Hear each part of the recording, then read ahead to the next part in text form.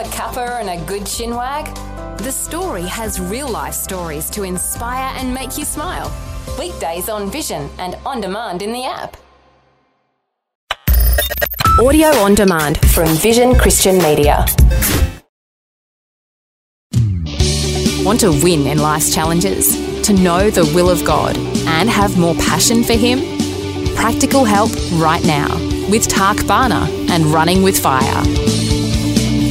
We've been talking this week about the power of the blood of Jesus, and yesterday we talked about and looked at how there's protection through the blood. When we know how to apply the blood of Jesus, He can protect our lives. But there's also healing. Is a key to a healing is the blood of Jesus as well.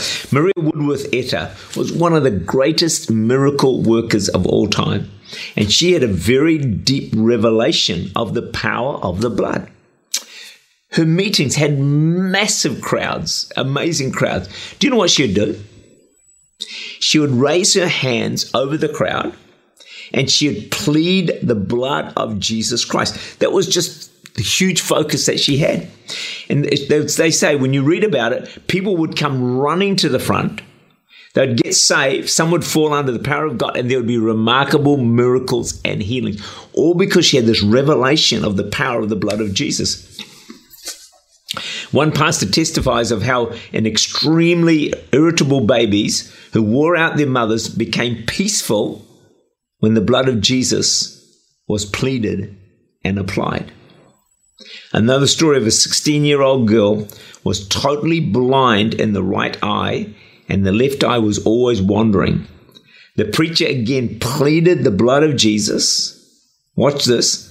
Instantly, the right eye was healed and the left eye stopped wandering. We need to use the power of the blood of Jesus even in the area of healing physically of our bodies or of people that we know that are suffering some sickness.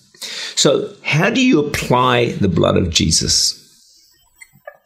Well, in the Old Testament, it was applied by sprinkling. They literally had blood of bulls and goats, and they sprinkled it on the doorposts and lintels. I mean, there's blood everywhere. It must have been incredibly messy. But in the New Testament, we don't have to do that. We apply the blood of Jesus by speaking it out or declaring it. And you don't need a deep theological understanding of the blood to actually do this.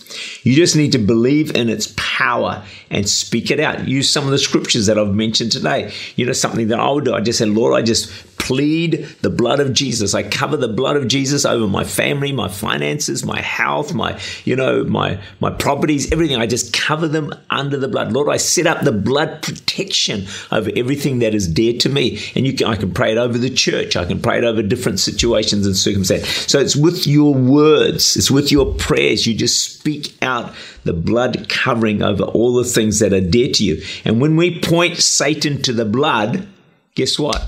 He's out of there. He runs in terror. He cannot stand before the blood. You just start saying, the blood of Jesus, the blood of Jesus. I reckon Satan and his demons run for cover because they know they cannot stand before the blood of Jesus Christ. See, to live victorious Christian lives, to be free of guilt, shame, and condemnation, to be protected, even to experience healing, we must understand and exalt the blood of Jesus to its rightful place. My prayer is that through the course of this week, that you've got some fresh understanding or deeper understanding about the blood of Jesus, that's going to be more on your lips. You're going to speak it out more. You're going to declare it more. And as you do, you're going to step into a life of much greater victory. There was a Christmas card that said, if our greatest need had been information, God would have sent an educator. If our greatest need had been technology, God would have sent a scientist. If money, an economist. If pleasure, an entertainer. But our greatest need was forgiveness. So God sent a Savior who shed his blood for the sins of mankind, of humanity, for your sins and for mine. So you and I must stand before lost humanity and at every opportunity preach the blood of Jesus to forgive sins, to save people so they enjoy an eternity in heaven forever and ever and ever.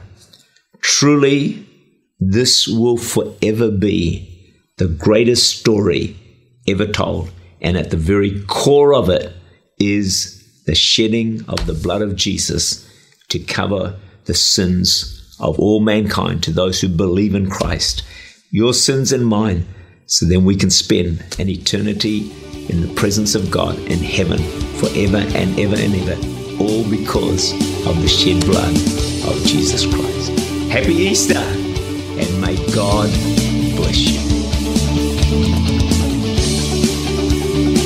Tak Bhana is the Senior Pastor of Church Unlimited in Auckland, New Zealand.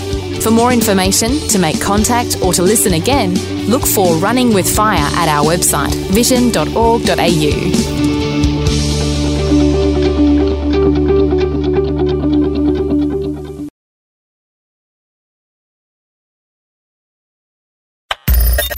Thanks for taking time to listen to this audio on demand from Vision Christian Media. To find out more about us, go to vision.org.au.